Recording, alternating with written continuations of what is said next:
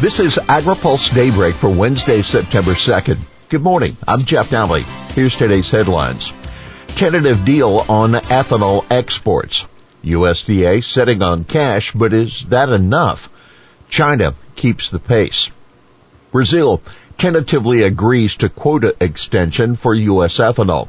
After weeks of talks, Brazilian and U.S. negotiators have a tentative deal to extend Brazil's tariff rate quota for U.S. ethanol by 90 days to give both countries more time to hammer out a more permanent agreement on trade.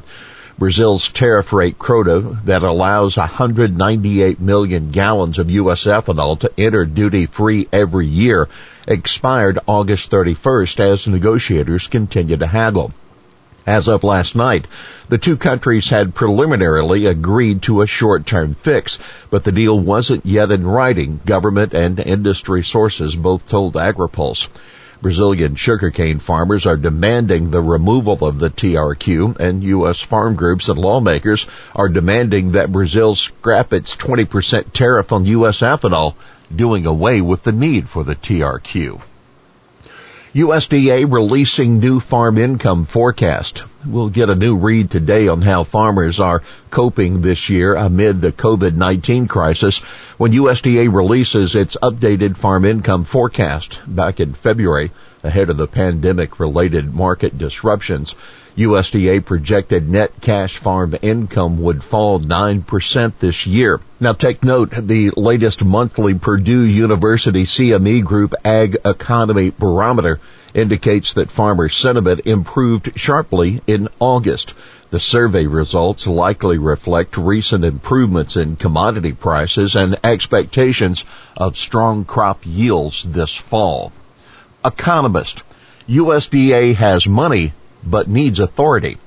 USDA has enough money on hand to start making a second round of payments of the Coronavirus Food Assistance Program, according to John Newton, chief economist for the American Farm Bureau Federation. But farmers still need Congress to act to expand USDA's legal authority for distributing aid, he said.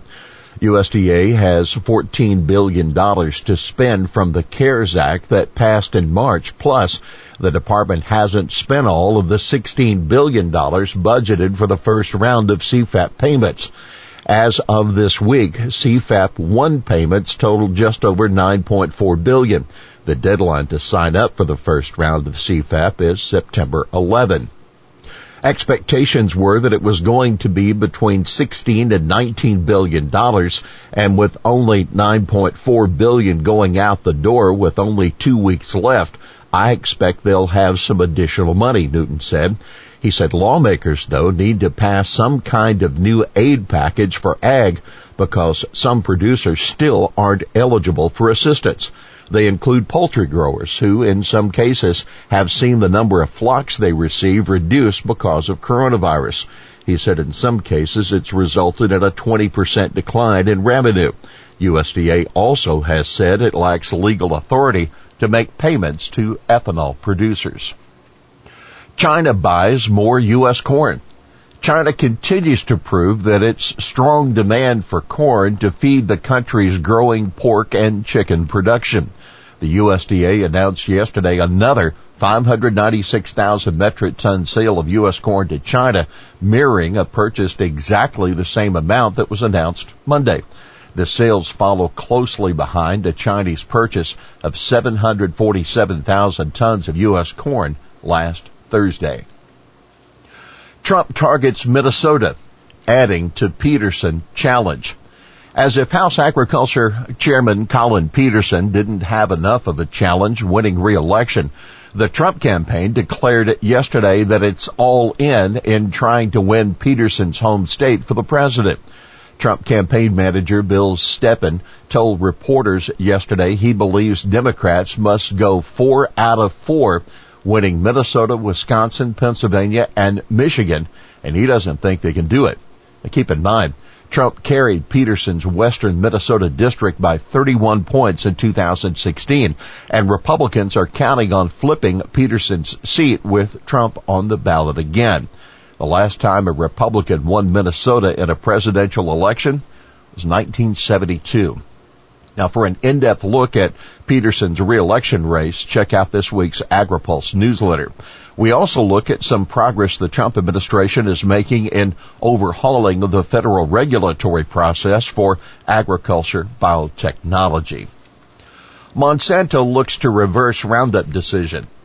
Monsanto was seeking relief from a California Court of Appeals ruling that upheld the decision against the company in the first Roundup case that went to trial. In a petition to the state Supreme Court, the Bayer-owned company continues to argue that federal law, specifically the Federal Insecticide, Fungicide, and Rodenticide Act, preempts the decisions below. The jury's verdict that Monsanto was required to provide cancer warning imposes a requirement on Monsanto that contradicts the long-standing conclusion of EPA that no such warning is required, the petition says. The case involves Dwayne Johnson, who was initially awarded $289 million by a jury, only to see that award gradually shrink to $20.5 million as reduced by the Court of Appeal, even as it mostly upheld the verdict. New assessments, interim decisions on pesticides.